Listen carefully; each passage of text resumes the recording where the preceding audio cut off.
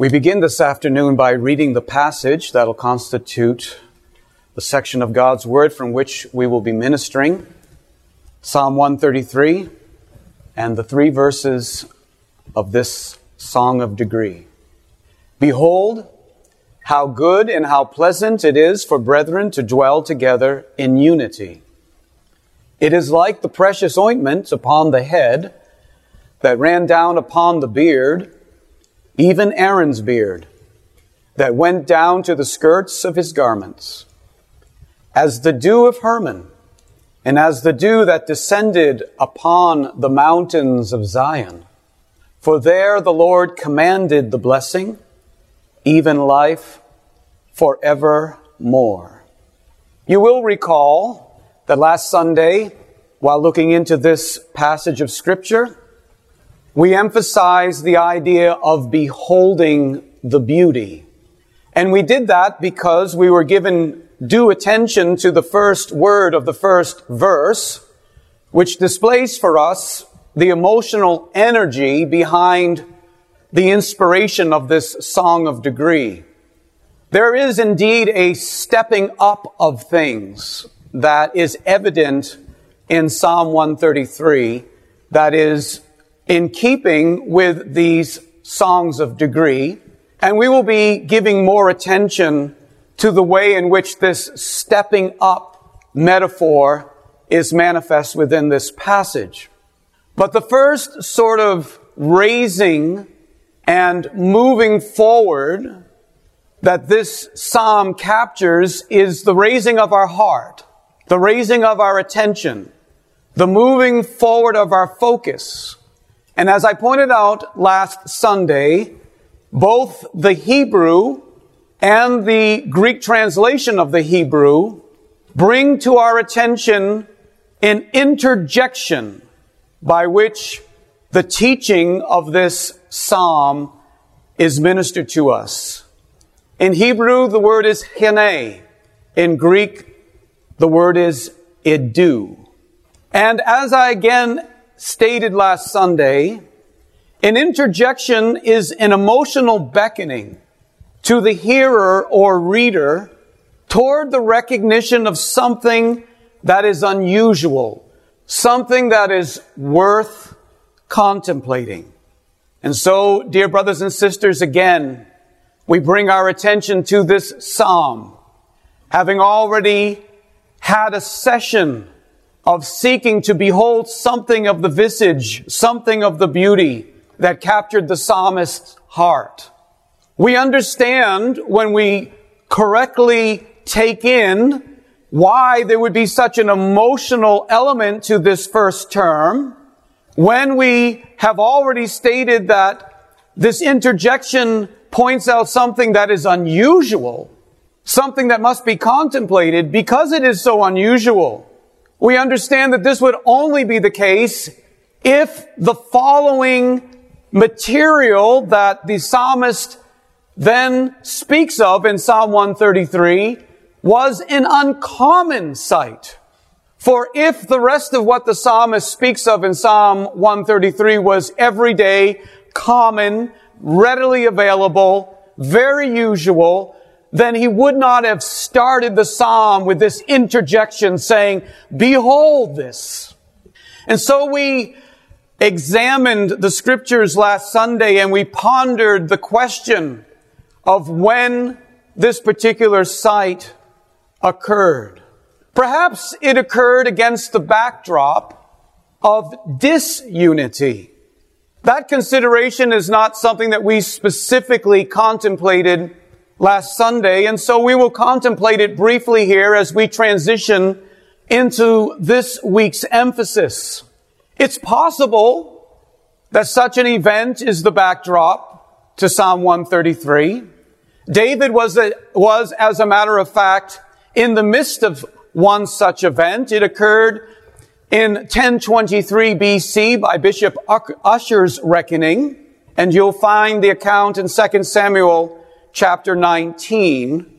I'm going to begin to relay the context to you from the 9th verse. This is following the ordeal that surrounded Absalom's rebellion against David and indeed against Israel, something we did touch upon last Sunday. We recognize that whenever David was dealing with that particular situation and looked out his window and saw his son conspiring against him, clearly that was not a moment where he would have said, "Behold, how good and how pleasant this sight is." But in 2 Samuel chapter 19, this ordeal has come to some sort of resolution because Absalom has been killed. Indeed, he was killed against David's wishes. Joab, his commander-in-chief, effectively carried out the act. As a result, of course, the northern tribes of Israel, the 10 tribes that had aligned themselves effectively with Absalom, well, now the battle was over and David had won. And we begin in verse 9, and all the people, that is most specifically the northern tribes, which fled to their tents after the defeat of Absalom. You can read that in verse 8 of this same chapter. The northern tribes, we read, were at strife throughout all the tribes of Israel, saying, "The king saved us," that is David, saved us out of the hand of the enemies, and he delivered us out of the hand of the Philistines. And now, most recently, he has fled out of the land for Absalom, or because of Absalom. And Absalom, whom we anointed over us, is dead in battle. Now therefore, why speak ye not a word of bringing the king back? I suppose you recognize what is going on here. You see, disunity and strife does not beget unity and the beautiful picture of brethren dwelling together in unity. The northern tribes, against the will of God, had anointed someone who presented themselves instead of God's appointed minister named David, and they thought in the short term that it would be a pleasant thing to unify around Absalom, that somehow that would better their situation, somehow that would favor their cause. But in the providence of God, that rebellion was brought to an end, and we do not see that out of it developed unity among the northern tribes because the original disunity was not sown from the mind and heart of the Lord. And so the leaven was still among them. And they now were at a strife among themselves, debating on what their disposition should be toward David. So they're having to work and develop and grow and mature spiritually, while they could have been wrestling with that whenever Absalom was instilling the disfavor and the disagreement and the dissatisfaction that he was selling to their hearts. They could have resisted that, worked through that, grown spiritually, understood the idea of God's divine ordination and plan and so forth, His divine order.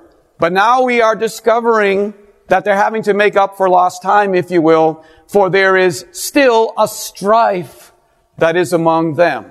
Now, thus far, having read, you might think, well, how could this be the place where David might have been inspired to write Psalm 133? Well, as I stated, perhaps the inspiration came against the backdrop of disunity. When once unity is rebirthed and unity begins to emerge again, and the elements of unity begin to show themselves in some degree of reality, especially if one is sensitive to the dynamics of disunity, then you would understand how a man might have an interjection within his spirit and say, "Behold, take a look, stop, freeze, look at this. This looks like unity."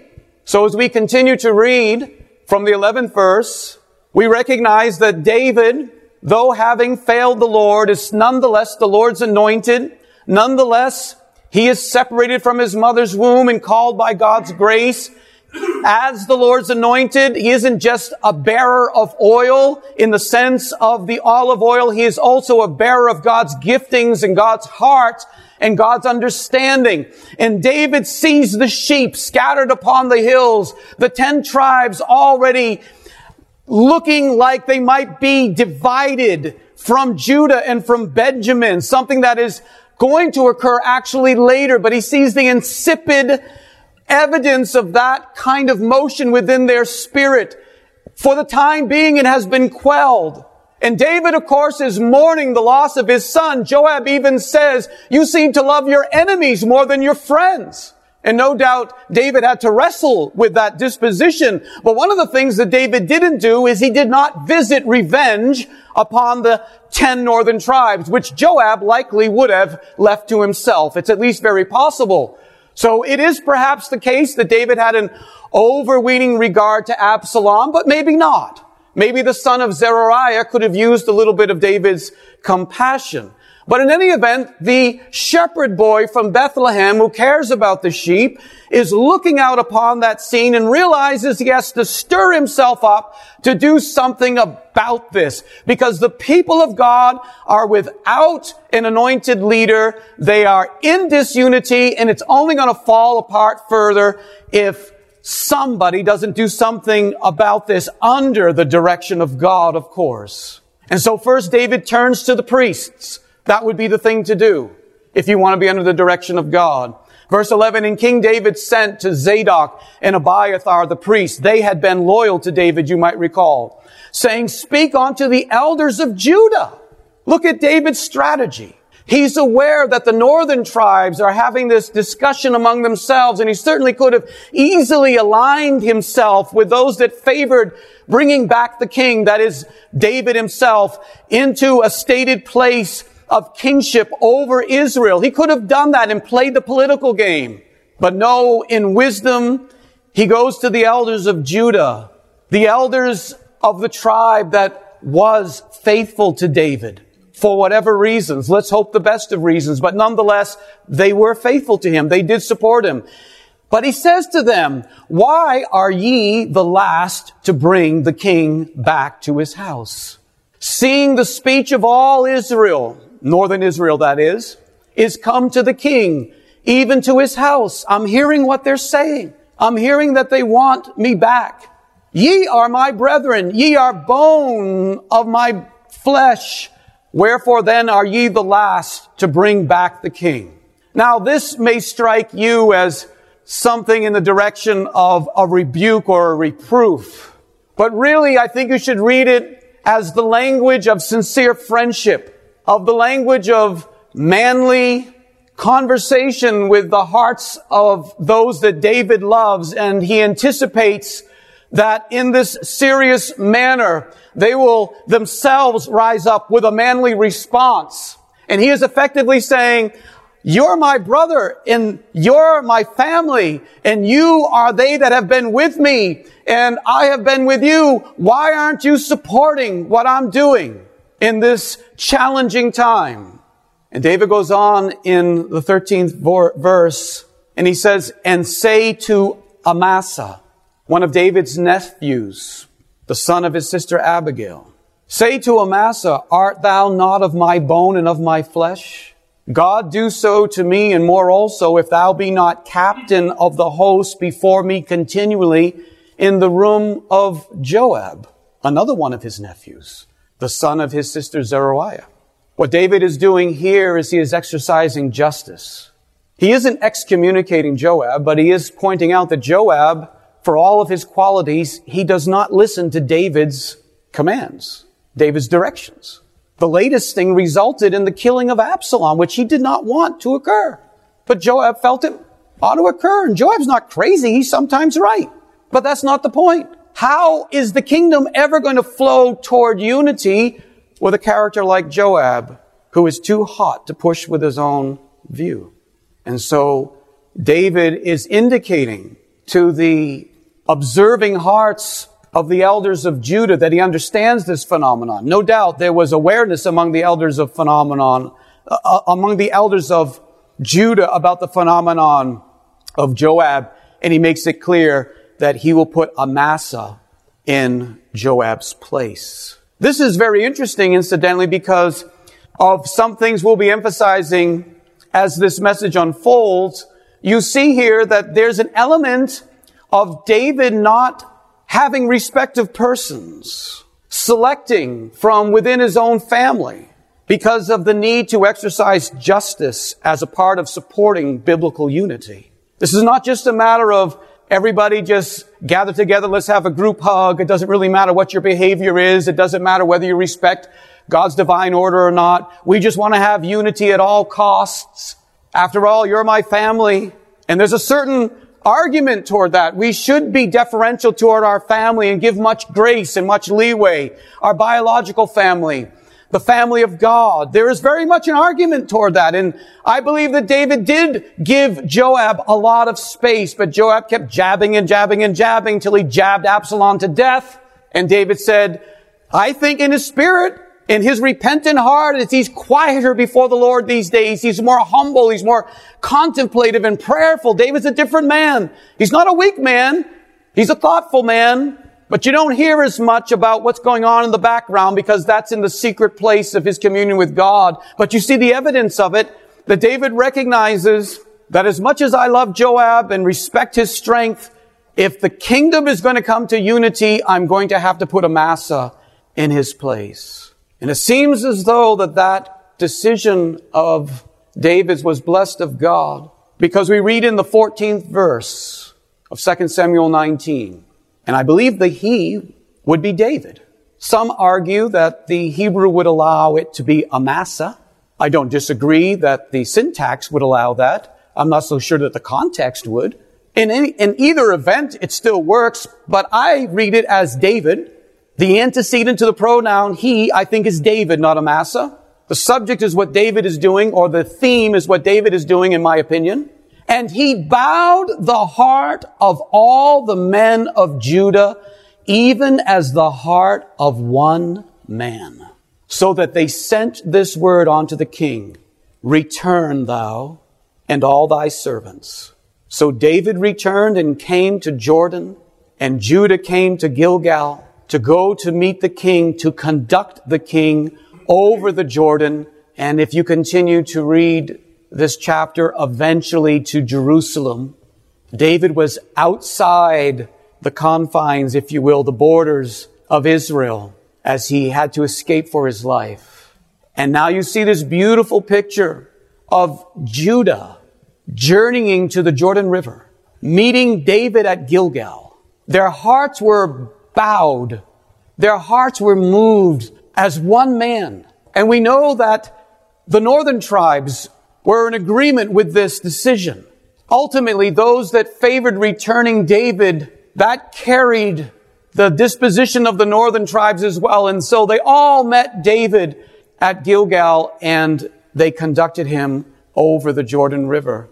Well, I think it's very possible that when David beheld that sight, against the backdrop of all the disunity, of all the pain and suffering of what had recently transpired, recognizing his own sinful role in these events, that when the hearts of all the men of Judah were bowed as the heart of one man, and they all moved to conduct themselves to Gilgal and bring David back, it could have been in that moment that David, as he sees this great company coming to reestablish him in his God-given position and recognizing what that could mean for all of Israel, it could have been an occasion when he said, behold how good and how pleasant it is to finally see brethren dwelling together in unity. While that may have been the case, it is also true to point out that as the concluding verses of this very same chapter, 2 Samuel chapter 19,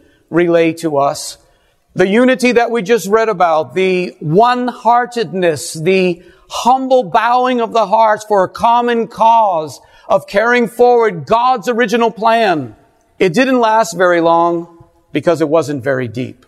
I remind you of what we were looking at last Sunday, discussing the concept of common seed and stating that though Psalm 133 is common seed in the sense that it's a well-known verse, its message is by no means common, everyday, average, blasé. Take it for granted. It's not a big deal at the end of the day. To the contrary, dear brothers and sisters, this common seed still comes from heaven, and it only needs an uncommon heart within which to be placed and to be rooted and germinated and to bear lasting fruit. But it was not the case that it found such hearts on the other side of the events that we just read. And I believe that that is true because it isn't possible to really appreciate and really enter into a disposition of unity at the snap of a finger. You can't resist the trials that would prepare you and change your heart so that you understand the value of unity and you know what the cost of it looks like so that you will go after that good and pleasant thing. It isn't the case, as I say, dear brothers and sisters, that that's the sort of thing that can develop in a moment if indeed the trials that are designed to work that spiritual fruit within us are neglected. As I've already stated to you a moment ago, that the northern tribes neglected that test and set of circumstances within which they could have resisted the stirrings of disunity that came through a man with good words and fair speeches who had the name Absalom. You see, what I have in mind here is the truth that Peter teaches in 2 Peter chapter 1, and this particular portion presents to us one of the possibilities within which Psalm 133 can begin to emerge. And I think you will see that the circumstances that Peter speaks of are noticeably different than that which occurred in 2 Samuel chapter 19. What happened in 2 Samuel 19 was marvelously all of the sudden, and sometimes that sort of occurrence grabs your attention, whereas the process and the hard work and the turning of the wheels that is crushing the grain is not respected for what it will eventually produce. Remember with me, Peter says, as we spoke about last Sunday, that there is such a thing as a like precious faith. There is a common faith. There is a common salvation. But the churches of Jesus Christ, at least those that call upon His name, and I mean that in terms of how they label themselves and they allow the name of Jesus on their lips, the churches through the centuries, dear brothers and sisters, would not have the division, would not have the dispositions of sinful disputes among themselves if this like precious faith and what it actually points to was more deeply appreciated. Because this like precious faith speaks about something that is made available to us so that we can be partakers of God's divine nature. It speaks, secondly, of having escaped the corruption that is in the world through desire.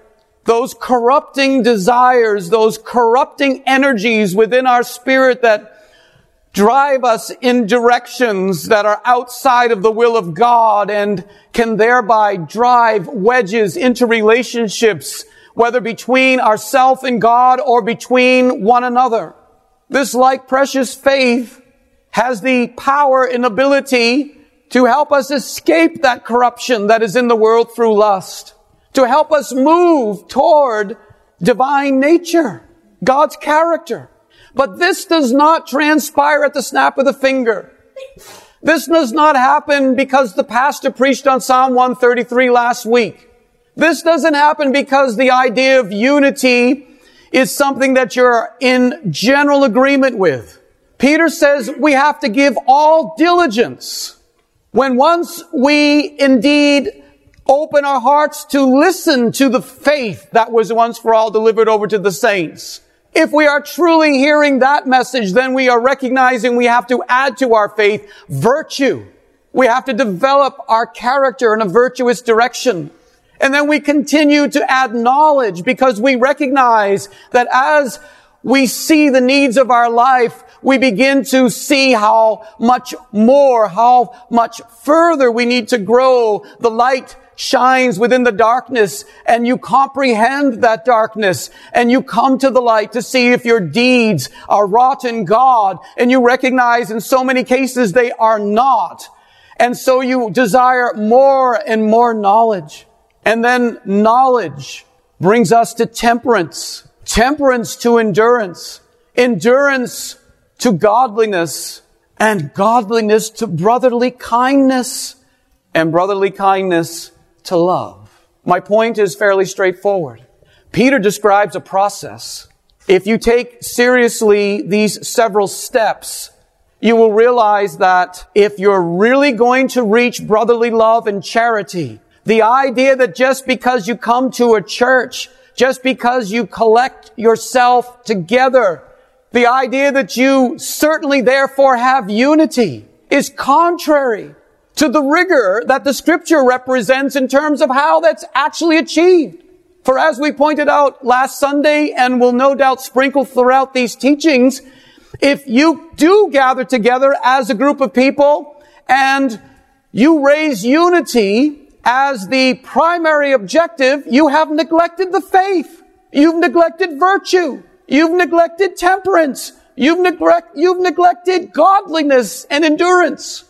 And that isn't the version of brotherly kindness that Peter is speaking about. And that will become evident as we continue this Sunday to look into some further ideas in Psalm 133. I have for a subtitle and therefore an emphasis this Sunday the following. What is it like?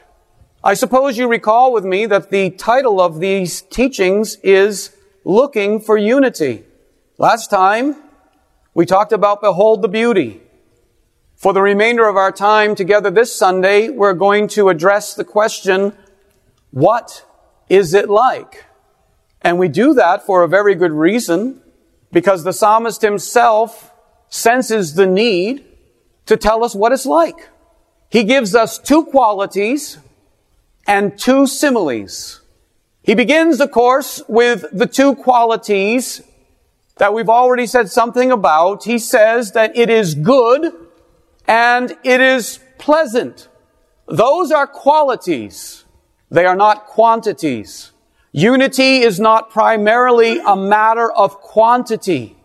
Before anything else, it is a matter of quality.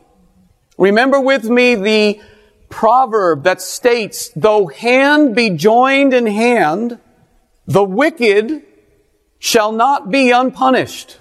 Now that remark enables us to see that not only is it the case that unity is not primarily a matter of quantity, though often it is taken for that. If you see large numbers of people together in a certain confined space, you just assume that there is unity there in a way that God is pleased with. In a similar sense, when hand joins with another hand, at that moment you might think it's wickedness, if it is something contrary to God's word. But then if it joins with a third hand, and a fourth hand, and a fifth hand, and a 10th hand, and a 100th hand, and a 1,000th hand, and then if they joined and been doing this thing over the centuries, and almost everybody does it, then we begin to think that wickedness is somehow a factor of quantity. If enough people agree together on a certain thing, it is no longer as wicked as we once thought it was, whatever the particular issue is. If the churches of Jesus Christ have been doing something for very many centuries, for a very long time, and a lot of people have been doing it, then if it's the basis of some sort of argument for unity, then it must be now good. Brothers and sisters, I want you to know that the kind of good and pleasant unity that Psalm 133 is speaking of under the inspiration of the Spirit, this beautiful unity, it is not a matter of counting, but a matter of counting the cost. This is precisely the idea that John is referring to in 1 John chapter 5 and verse 2, when he says, this is how we know if we have the love of the children of God. When we love God and we keep His commandments. We know that we have the love of the brethren, which is the basis of unity, when we first love God and we keep the commandments. And so I hope you'll remember with me once again when we were investigating where could you find this unity. And we were on a search last Sunday and discovered that in a very large portion of the Bible, let alone human history, you would not find it there. But one place where there was a possibility that it would present itself was discovered in 1 Peter chapter 1, where we are told in verse 22, if you will submit to the purifying of your soul through the obedience of the truth that the Holy Spirit is guiding you into, and He's come to guide us into all the truth, the whole counsel of the Lord. That's what the Spirit of God wants. That's what He wants to see within His family. He wants to see them unified within the entire faith that was once for all delivered over to the saints. Then where that truth is taught, you will discover it will seek to purify your soul, the washing of the water of the Word, the purifying fires of almighty truth. It's only, my dear brothers and sisters, that after that process can you truly move into what the Bible calls unhypocritical love of the brethren. This is a love of the brethren, not falsely so called. And when you arrive at that, then see that you love one another with a pure heart fervently. That's the time to recognize that we're operating in a unity and in a love that is through the process of purifying our hearts and obeying the Spirit. And if that is developing within us, then turn up the burners. Turn up the desire in your heart. Seek that with all your might. Love one another with a pure heart fervently. And so since this unity that we're looking for is not primarily a matter of quantity, it is a matter of quality, and this is what the psalmist teaches us, then, dear brothers and sisters, let's give our attention for a moment to these two qualities. First of all, it is moral. And here I want you to understand how this is working. I stated at the outset of the teaching that this is a stepping up of things. You should understand this song of degree as teaching that brings you up a step at a time so that you can enter up into the holy, into the beautiful. You can follow God's process and genuinely arrive at something meaningful, as opposed to just thinking as though you can walk a straight line in any direction and drift about anywhere you wish and wind up at the blessing that the psalmist is speaking of. No.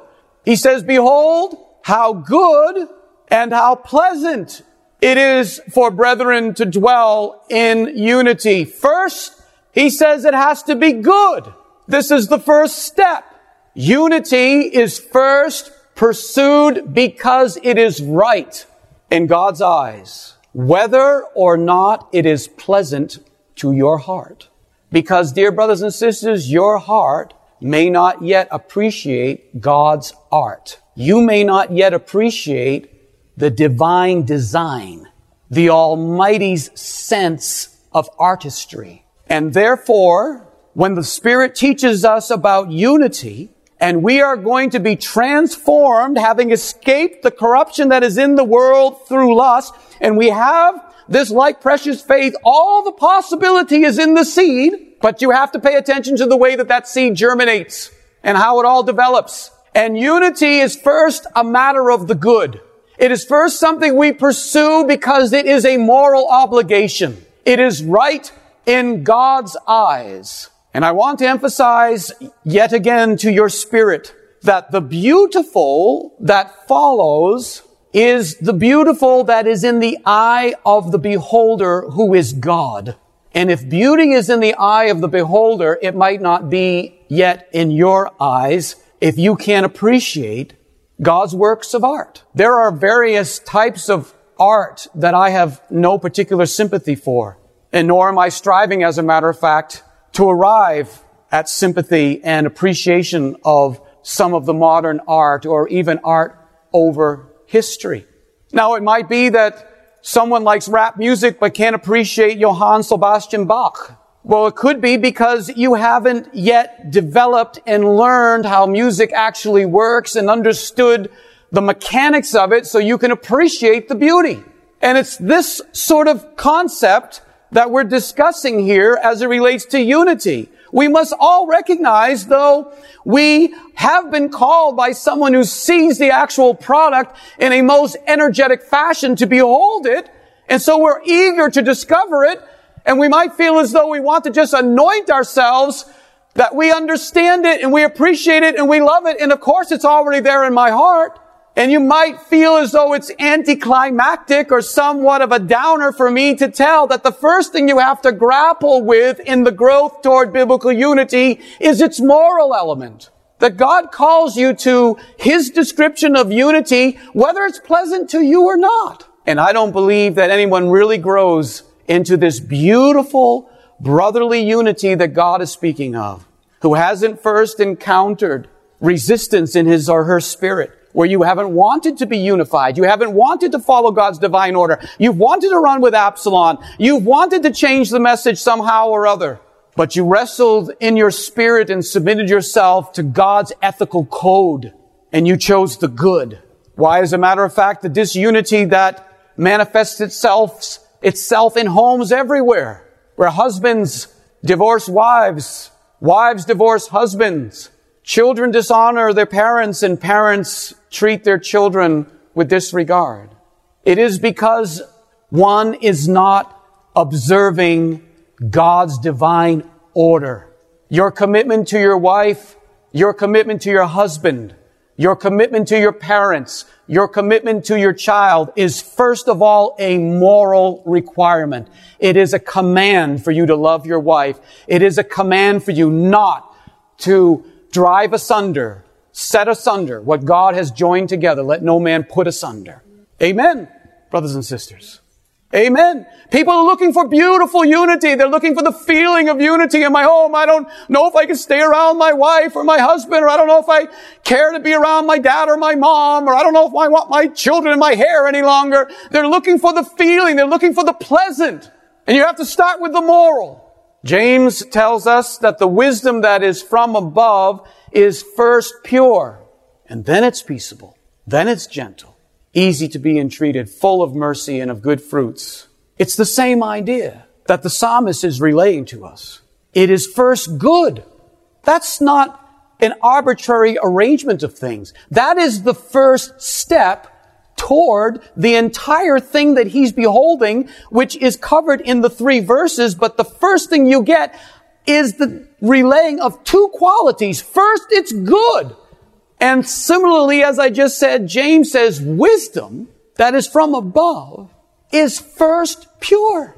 And there's no question that within that purity, we want to mix and intertwine peaceableness, gentleness, the fruit of righteousness sown in peace of them that make peace. This is certainly the case, lest we be puffed up with our wisdom and we fail to edify one another. But you do no edification. You're not building anything that's going to last if you're not building with the pure word of God in your counsel to your heart or to others and in the preaching of God's word. The second quality is that it is beautiful. This is the second step. This is not stage 1. This is stage 2. This cannot be emphasized too frequently, particularly in this age of human existence. You said, don't you mean in this time, like, 2021? No. Read your own Bible. In this age of fallen humanity, this cannot be emphasized too much.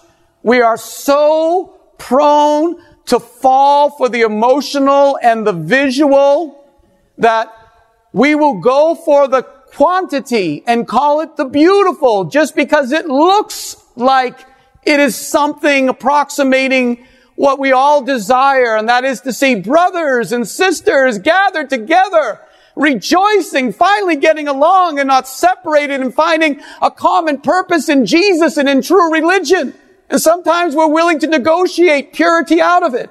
And certainly we're not arguing here that It is necessary that you literally dot every I and cross every T precisely the same. But we're talking about the proper process to true biblical unity. First, it must be good. First, it must be pure if it is from above. And within that, we add peaceable, gentle, full of mercy. Hallelujah. Amen. And so when we deal with each other, even as a pastor, when I seek to promote this within the assembly, I want, as a servant of the Lord, to promote gentleness and to be apt to teach and meekness, looking and dealing with one another so that the enemy cannot gain advantage over our soul. But, brothers and sisters, my anchor is on the pure. And we're directing and seeking to narrow our hearts toward the pure.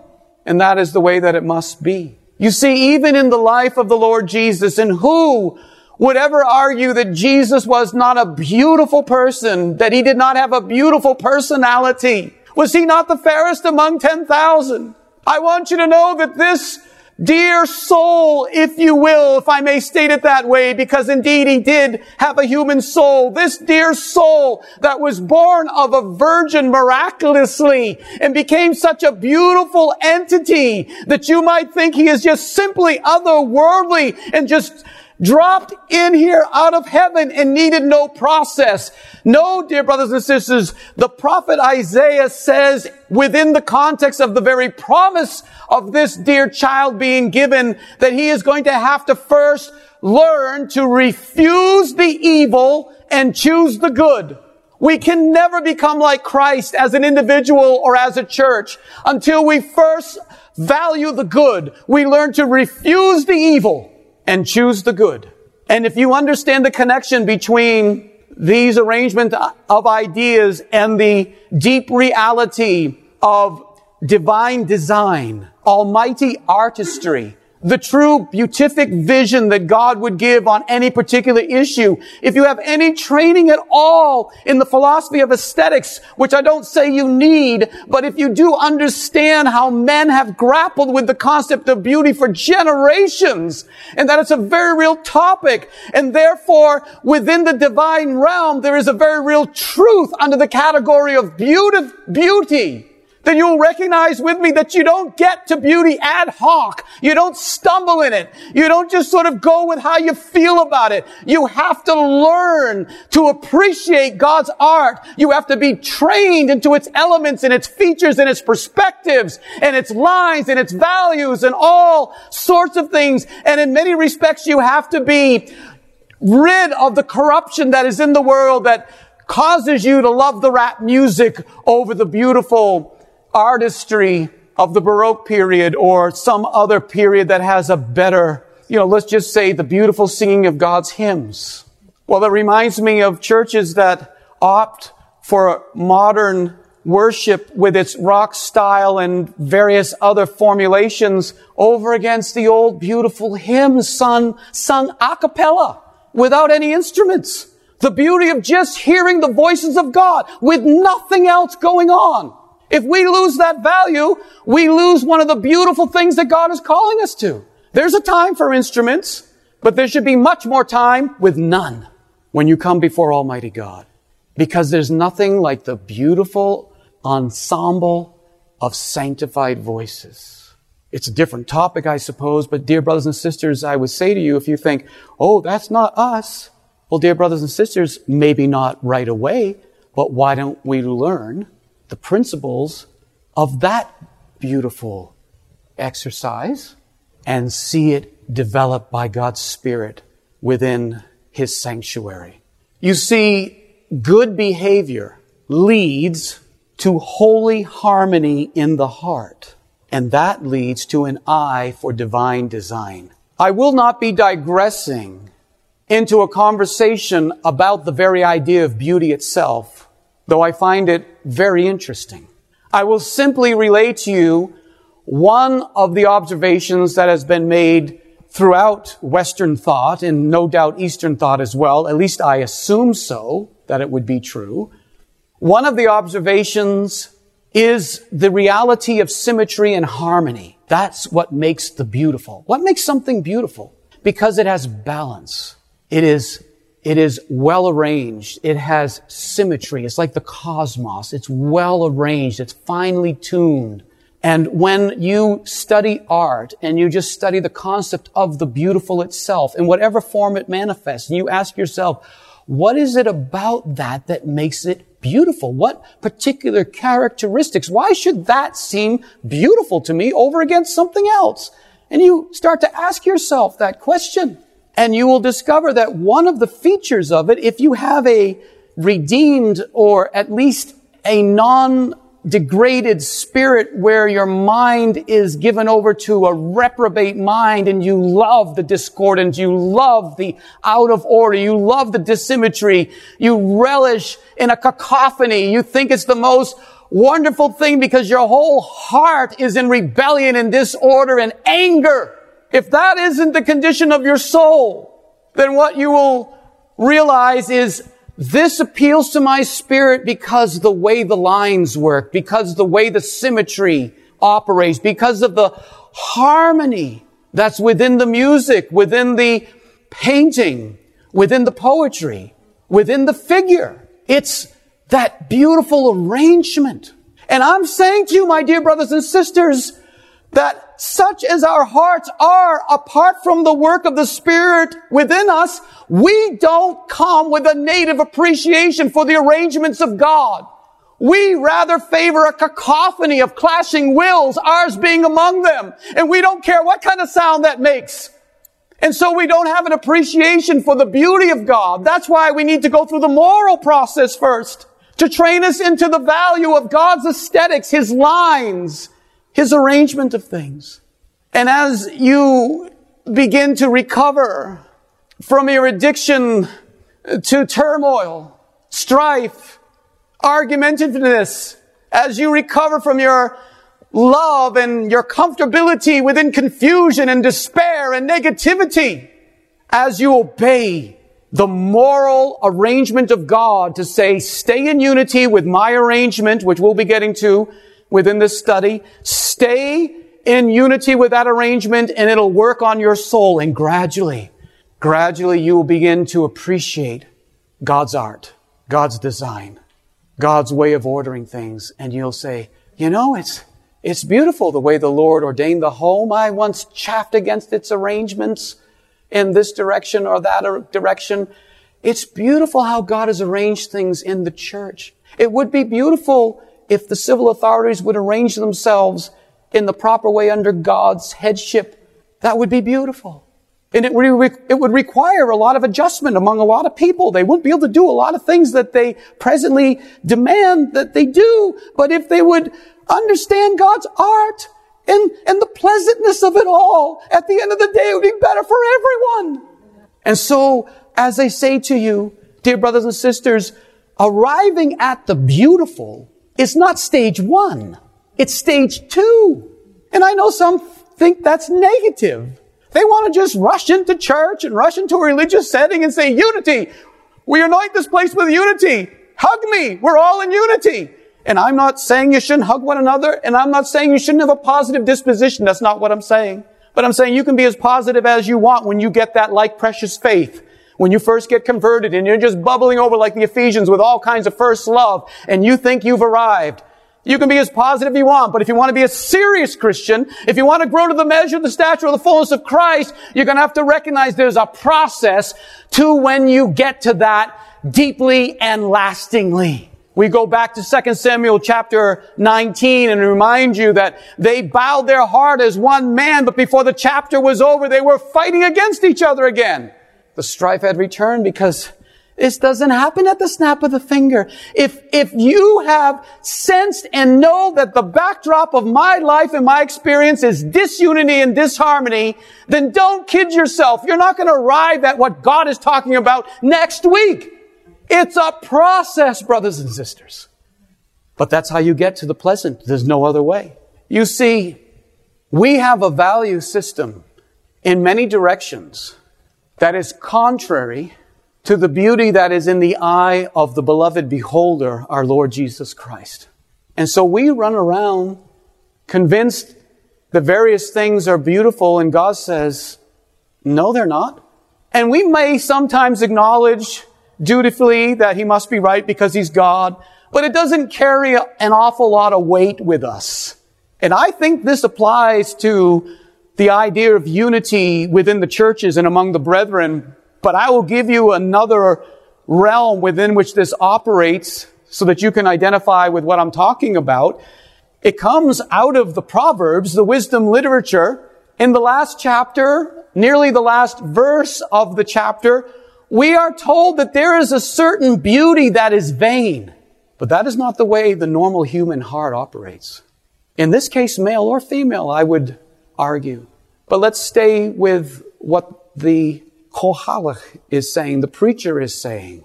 He says, favor is deceitful and beauty, physical beauty, is vain. Your sense of the beauty, your standard of the beautiful, your instinct toward the beautiful. You see an attractive woman and your heart begins to pitter-patter and you're certain that you've arrived at the beautiful. And that's your orientation. That's what your eyes see. Beauty is in the eye of the beholder, but your heart looks through your eyes and your heart isn't trained morally and ethically and rightly arranged and trained how to understand God's divine order.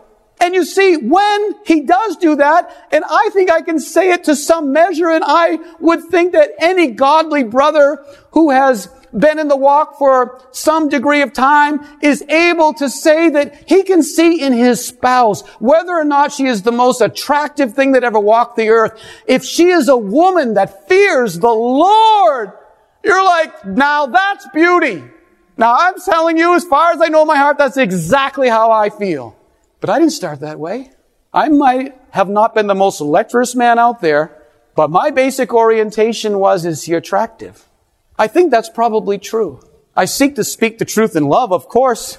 So I have to say to you that I do think it's the case that as I stated before, I wasn't just looking for physical beauty. I could tell the story, and that's not really what we need to do today. But my selection and process was in the midst of fasting and prayer, in the midst of not going in various directions that I could have with other propositions, because I wasn't just looking for the beautiful. However, I recognize in my heart, as I reflect and as I develop over time, my orientation was more toward what God is pointing out here.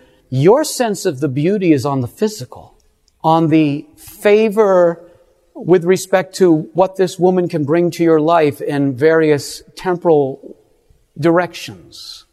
God says, real beauty is a woman who fears God.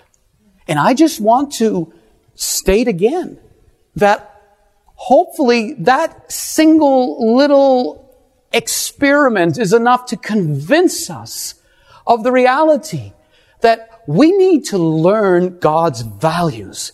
We need to submit to the rearrangement of our standards so that we will have the eyes to see the beauty in the way that God sees it. And if you don't allow that kind of process, you're going to say size and mere agreement, size is favor and mere agreement is beautiful. And God says, no, they're vain.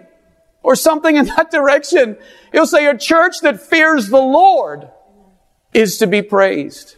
Because in God's eyes, as Peter says, it is very, very precious when a woman has a meek and quiet spirit as she lives in the fear of God. Amen. You know what God says about that? Listen to what he says. Peter says, in the sight of God, that is very precious. A meek and quiet woman? In which human eyes is that such a precious thing that you'd see it as worth a great deal of money to obtain? In the sight of God, that is very valuable, precious, beautiful. That is worth your heart purchasing. As it relates to the Christian church, this idea is true. Remember that the Christian church is represented as a bride. And a certain Dutch minister by the name of Wilhelmus à Brakel, some of you will have heard of the Christian's Reasonable Service. It's a fairly standard, we'll call it a Dutch Puritan systematic theology effectively, but it's sort of a devotional systematic theology. Dutch Puritan might seem to some people, no, probably not Joel Beeke though, as a weird juxtaposition of names, but anybody who understands this arena gets my point. So we'll call him a Dutch Puritan. He writes the following as it relates to Jesus' church. When the church manifests herself as adorned with the ornament of peaceableness, she is a lovely and delightful object to all who observe her. Therefore, shine forth in the church with the eminent ointment of peaceableness. And the exhortation at this moment is not so much along the lines of an emotional attachment and longing, an instinct toward living peaceably, but an exercise of the will because of the moral obligation that as much as lieth in you, seek to be peaceable. Because Jesus made it clear to us, men will know that you are my disciples when you have love one for another. And so once again, without diving into these ideas at every portion of Scripture and dissecting the various elements of it, once again, I'm saying to you that when you are bringing this message forward with everything that has preceded it, then you know we're not talking about that Jesus was saying that just anywhere people get together as the sole premium of what constitutes their cooperation, then that's when the world will know that you're my disciples, even if you're not obeying my word. No, first he talked about sanctifying them through the truth.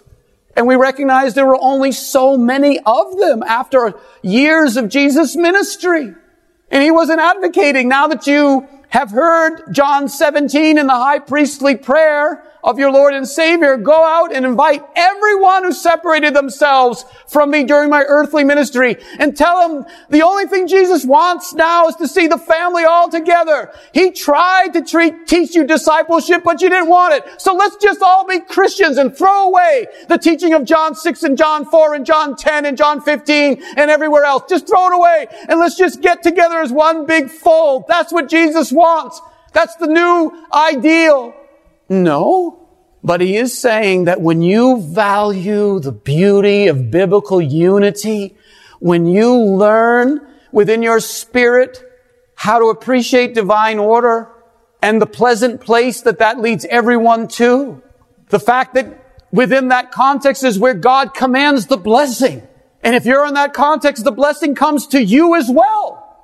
Then you begin to put into place the ethical, moral decisions that take you step at a time into a retraining of the way your eyes and heart work so that you can appreciate God's lines, God's order, God's symmetry, God's harmony. Your heart begins to change. And then Jesus' bride begins to manifest the peaceable fruit of righteousness. People see righteousness and peaceableness. They see a church that is unified in the obedience of the truth, with purified souls manifesting holiness toward one another and agreeing together to do that. And they live at a very mature level, but nonetheless still in unity. And when you start filling up chairs and seats and pews and rows and churches with that, that's the time to say, behold, how good and how pleasant it is to see brethren, brothers and sisters in Jesus Christ dwelling together in unity. This same arrangement of concepts is presented to us in Psalm 147 in verse 1. I give this to you as a confirmation for the coupling of these two qualities. At this moment, it is given in the context of praise. Praise ye the Lord, the psalmist says. Why should you praise the Lord, brothers and sisters? Why? Because you feel like it. Is that why? Because the musician drives your heart with his modern equipment through the sheer energy of the decibels of the music and the beat of the cadence into a sense of, I want to be a part of this. Praise ye the Lord, for it is tov. It is good to sing praises unto our God, for it is naim. It is pleasant. And then he says, and praise is comely. Now I hope you can see with me what's happening here. First, you have to understand that praise is good. Because God says it's good. It's tov. When God said it was all very good, He said it's tov meod. It's very good. Whether you like His world or not, it is very good. And likewise with praise, it is good and right to praise the Lord.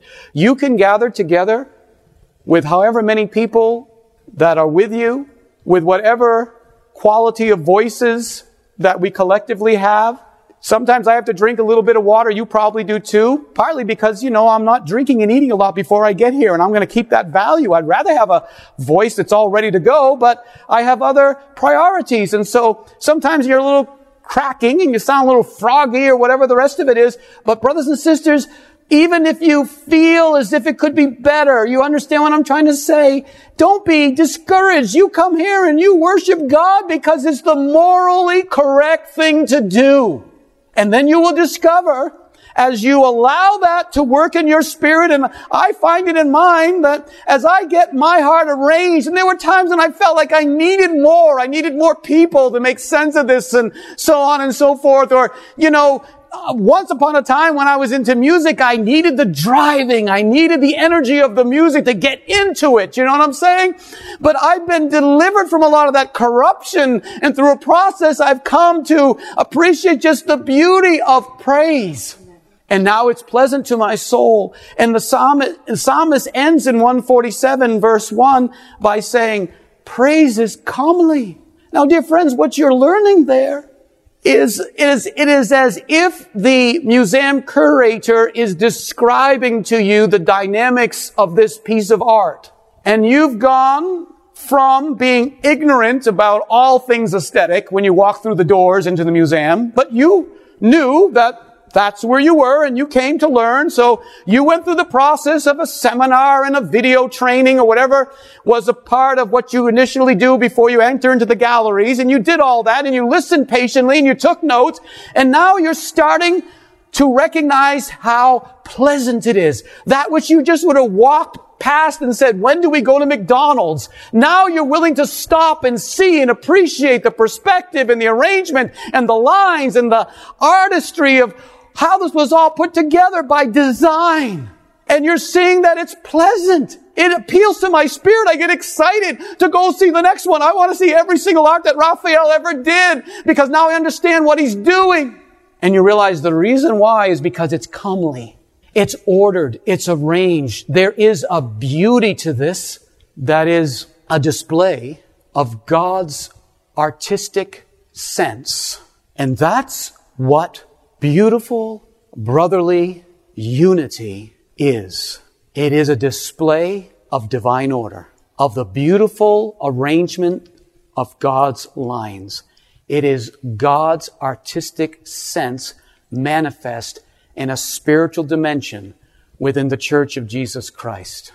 Well, my dear friends, it so happens that we will put a pause at this time in looking into these matters. And we will return, as the Lord allows, to this topic, most likely in 2 Sundays from now, seeing that we will be ministering in Vermont next Sunday.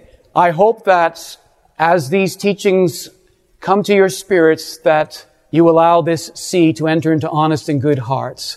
We won't jam seeds down too rapidly into your being, so you have time to let them germinate and to find a good place within your spirit. Why don't you stand with me this afternoon, and we'll give our God thanks before we ask His blessing, His benediction upon our time together.